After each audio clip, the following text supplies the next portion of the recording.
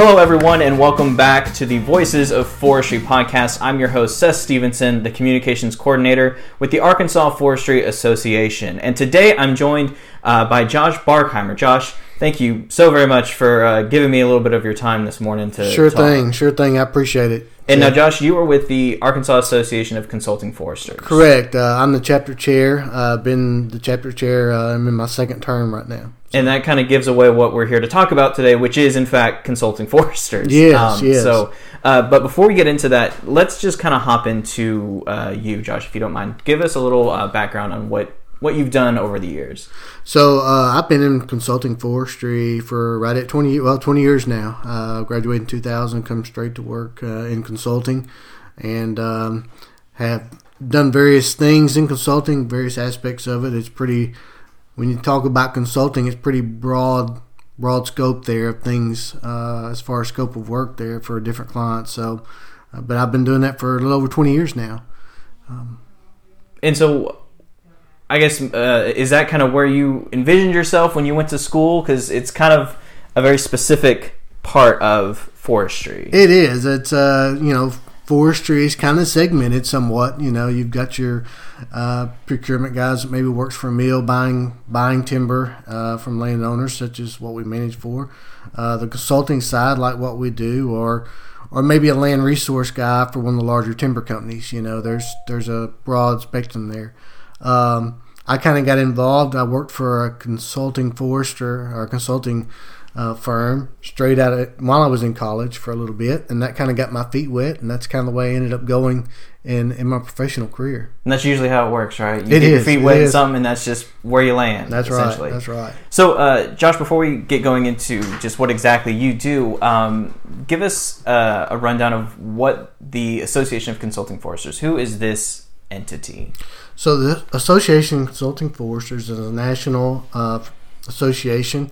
It's just a group of forestry professionals. I say it's forestry professionals, but we've kind of expanded ourselves in the last few years to where we do have associate members who are they don't necessarily hold forestry degrees, but they have a natural resource background.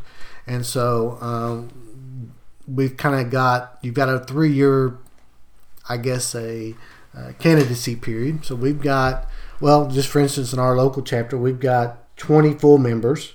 We've got 2 candidate members, 3 lifetime members, which are, retired individuals that are still active, in the forestry community.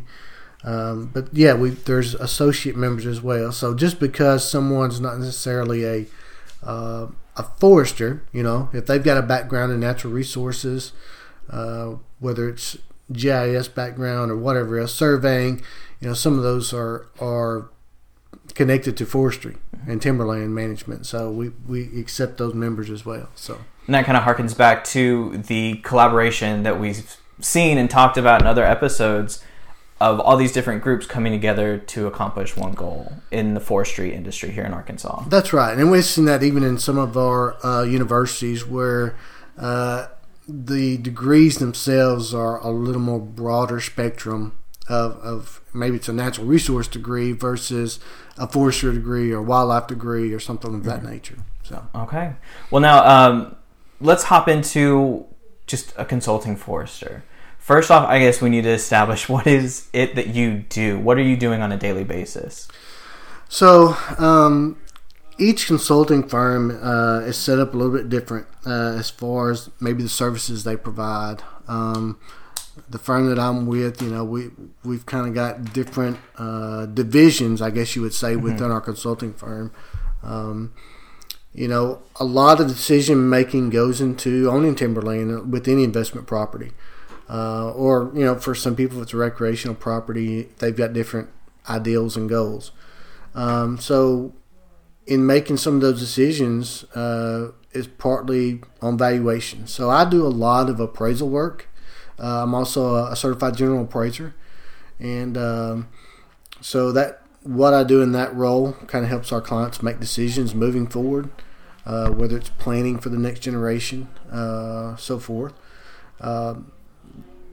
A lot of consulting foresters, the bulk of what they do, of course, is in the woods. The timberland, making decisions whether it's doing those timber inventories for clients to see exactly what they have in the first place and where to go from there. And I guess that's what really drives most foresters to kind of get into that role. They like that idea of helping those clients make those decisions. Yeah, because it's a lot. And the 2 years that I've been here, I've noticed that it's not just plant some trees, hope they grow, and then cut them down when they're big. There's way more to it than that. And that's right. And as a part, kind of like we talked about earlier, there's different divisions. Maybe it's a large timber company.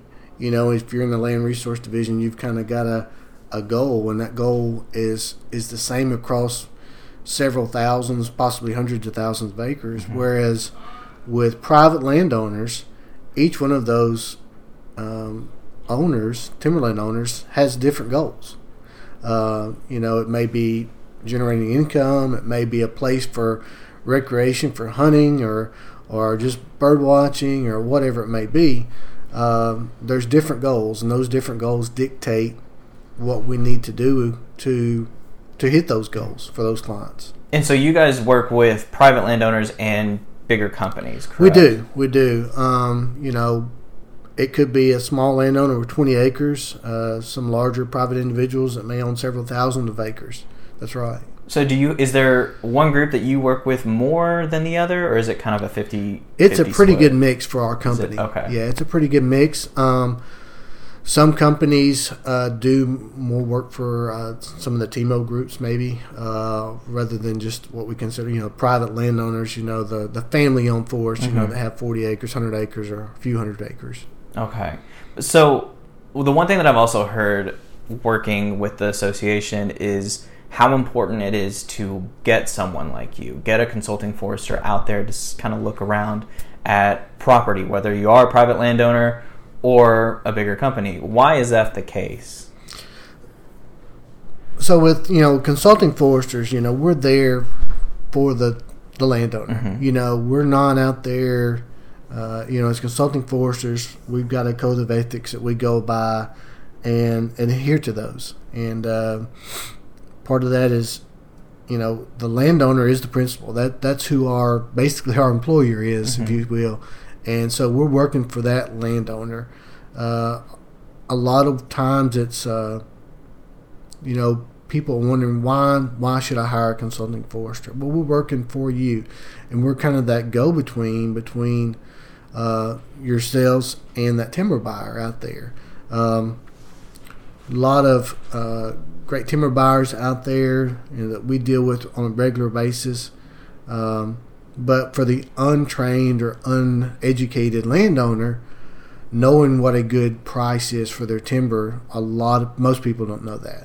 And that's a ever-changing market, and knowing what's happening right now, what's potentially happening with some of the end users, the mills, that is, kind of helps us plan and dictate what we need, when we need to do sales and things of that nature. Not necessarily just the best price at that time, but maybe the best price maybe 6 months down the road or a year down the road, and helping landowners make those decisions is where we as professional foresters kind of come in for them. So you guys are pretty plugged into the market and the economy. You have to forestry. be. Yeah. You have to be to do good due diligence for our landowners. You have to be. Yeah. Well, that's perfect. And I guess I planned this out a little bit better than I thought I did, because we just spoke to Dr. Matt Pelkey about just forestry economics in general and the importance of having a strong forestry economy to help the smaller communities and the smaller landowners out there. So this is working out fantastic. Most definitely. And it takes persons like Dr. Pelkey to, because we can't sit there, we've got our management side of things to get done on the ground, boots on the ground a lot of times. And it's great to have resources like Dr. Pelkey that publish information on a pretty regular basis, and other individuals or companies out there that publish data and put that out pretty regular that we depend on, and to kind of see where things are going. Between that and what we see in our really local markets, and each landowner kind of has their own market because of location, so to speak. But how does that fit for that landowner? How's it gonna affect them price wise? And so it seems, it seems that, kind of taking a couple steps back here, but what you guys do, without a landowner and land, there would be no you. That's right. So you guys are, relying on these landowners to have healthy forests and to have healthy timber, so you guys can continue doing what you do. That's right. So we're working together. Their goals are our goals. We want them to have what they need to move forward. It's a lot like much like land brokerage or real estate brokerage. We're out there working for that owner or buyer to get them the best deal that we can. And we really take to heart that their goals are our goals.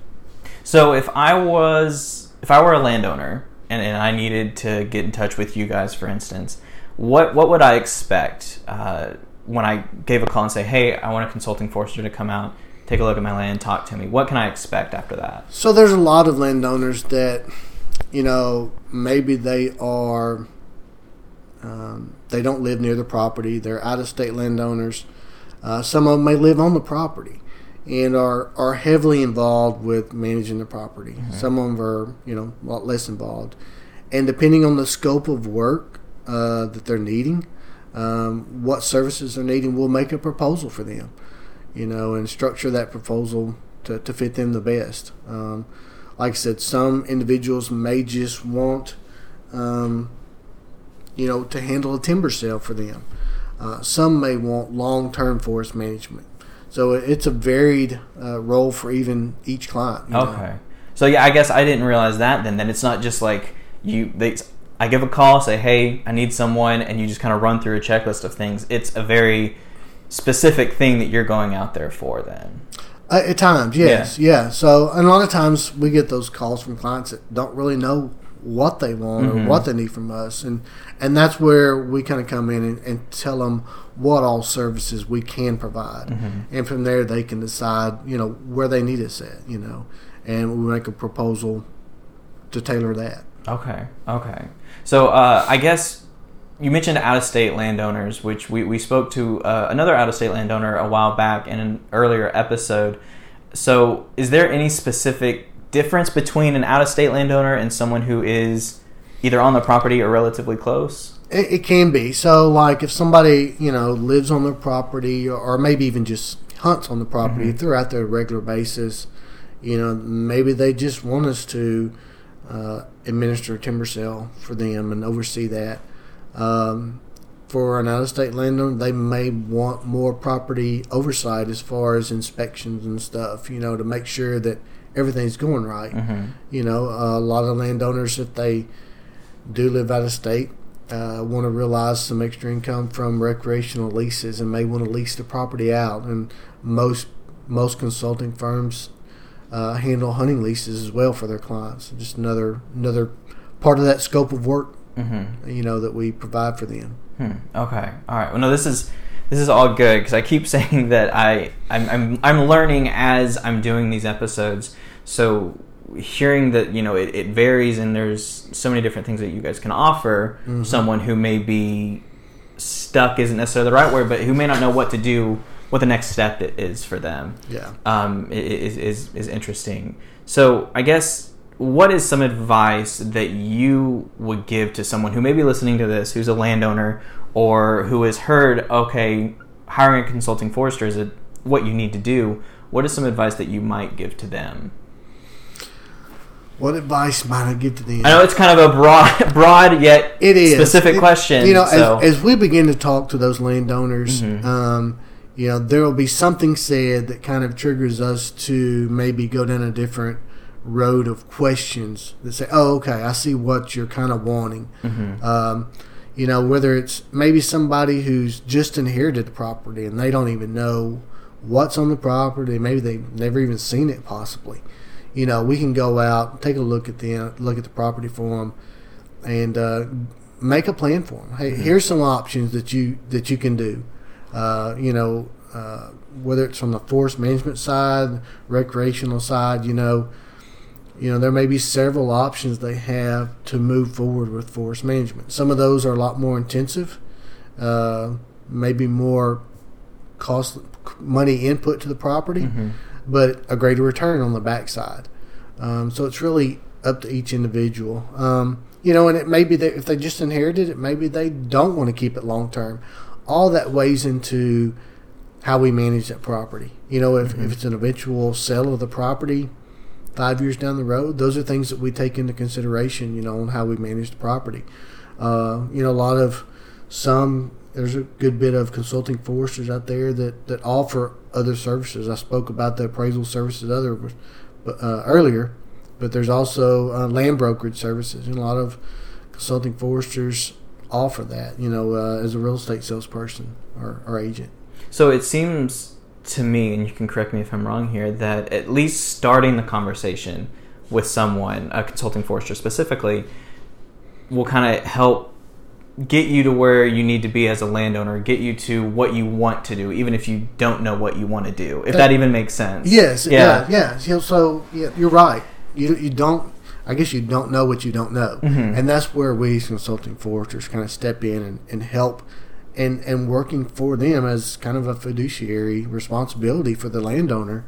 We step in for them. So Josh, at the end of the day, this is still an expense. They're paying you or whomever for a service. So how does that kind of work out? How do you get paid, I guess? If that's not too much to ask. No. So each firm has their own fee structure set up differently. And some of them probably go on a per acre rate. Some of them on a commission basis based on timber sales. Much like you would see a real estate broker selling a house or something other or land, it's a fee structure or commission based off the sale. Sometimes it's a mix of those two, between a commission and an annual fee. And based on the services that you need, that consulting forester is going to structure, your fee structure based on what you're needing. The hour or some things are on an hourly rate. If there's some things out there that specific jobs, there's an hourly structure in there. So each consulting forester is going to give you a proposal of how the fee structure is going to work. And a lot of landowners, why am I paying somebody to do this when I can just go to a timber buyer and sell directly? And sometimes that's okay, but like I said, you don't know what you don't know, and with us being up to date and up to speed on markets, and that's where we bring value to the landowner. That expertise. And getting them top dollar for their timber, and making those decisions for them when the best time to sell is. That's where we bring value to the table for that landowner. Okay. And now you did mention earlier when we were talking a code of ethics. So I guess that's another question that I have is, how do I know the consulting forester that I'm hiring is working by that code of ethics and not just some dude or some lady who's going to give me a crap job? Yeah. So, we adhere to a code of ethics with the Association of Consulting Foresters. Not that, there aren't good foresters out there that aren't part of the association. There's some great foresters out there. But we kind of want to step up our game as consulting foresters. And as part of the association, we can, like other professional organizations, whether it's, in real estate, National Association of Realtors or whatever, there's organizations typically within each profession where we're able to learn from each other, bounce things off each other, share information, and through the association, we're able to do some of those things. We're in the end, we're competitors, but we want to see each other do well as well. So the association is kind of a good sign that someone is probably working under those ethics. That's correct. Okay. That's correct. Yeah. So we've got several canons and codes of conduct, that we abide by and we adhere to. And that's kind of what we hold ourselves to and each other to. And what are some of those ethics, those codes? This might be a dumb question, but what are some of the things that you guys kind of strive to keep on the forefront of your mind? So it's a matter of who we're working for, and that's the main outline of those codes of ethics there. Who we're working for, it kind of points that out. There's no blurring the lines, so to speak, as to, okay, we're out here maybe buying timber on as well, or but no, we're strictly working for the landowner, and that's where we kind of come to the table and let people know who we are, who we represent. Okay. It sounds like I'm giving you a test, and that's not what I'm trying to do here. So I appreciate you kind of humoring me as we talk about some of this stuff. But there are consulting foresters all around the state, correct? At least in Arkansas. We're talking about Arkansas right now. That's right. Yeah. Not only, within our association, there's other consultants scattered around the state. Even our members are scattered across the state. Of course, they are kind of, I would say, heavily concentrated to the southern part of the state. We've got a lot of national forest up in the northern, western part of the state. There's not as much private ownership. So, where most of the private ownership is located at, of course, is the southern part of the state, and that's where we see the greater concentration of our members. And I guess that makes sense, because that's where most of the time I go anywhere outside of Little Rock, it's usually to southern Arkansas, because that's where most of the forestry stuff seems to be going on. It is on the private side. It really is. Mm-hmm. Yeah. Okay. Well, Josh, I think that kind of about covers everything that I wanted to touch base with you on. If people were curious to learn more about the Association of Consulting Foresters, where would they go to do that? So they could go to the Association of Consulting Forester website. It's acf.foresters.org. They can go there. And there's also a lot of other resources out there. There's other trade organizations, whether it's forest landowners, that people can go to that own privately owned timberlands, and get some resources that kind of interlink there. Timberland Owners Association, things of that nature. And that should have everything they need, if they're curious, I guess, just where to start and what they need to be looking for. That's right. Cool. That's right. All right. Well, Josh, thank you so much again for giving me this 20-30 minutes of your time today, especially with everything that's going on in the world. We're able to do this safely and to get all this information out to those who might be needing it. I appreciate it. I enjoyed it, Seth. Awesome. Well, Josh, thank you again, and thank you guys for listening. I want to give a shout out, as always, to Rob McCormick / some guy named Rob for the use of our theme song, The Same Love, off of his album, The Folkster. You can find that on Spotify or wherever you get your music. And if you're interested in learning more about the Arkansas Forestry Association, you can find us at arkforest.org. That's ARKFORESTS.org. We've got some information there about consulting foresters, and we also have our buyer's guide if you need help finding someone in your area, whether it's a consulting forester, timber buyers, anything that you may be interested in looking for, we've got that there. And we also encourage you to go listen to some of our older episodes of Voices of Forestry. If you found this one, odds are you are able to find the others, but if you can't, we're on Spotify, Apple Podcasts, Google Podcasts, and there's a page on the Arkansas Forestry Association website for you to take a look, or take a listen actually, at some of those older episodes. But again, thank you for joining us this month. We'll be back on the first Friday of next month with a new topic and a new speaker. I've been Seth Stevenson, and thank you for listening to the Voices of Forestry.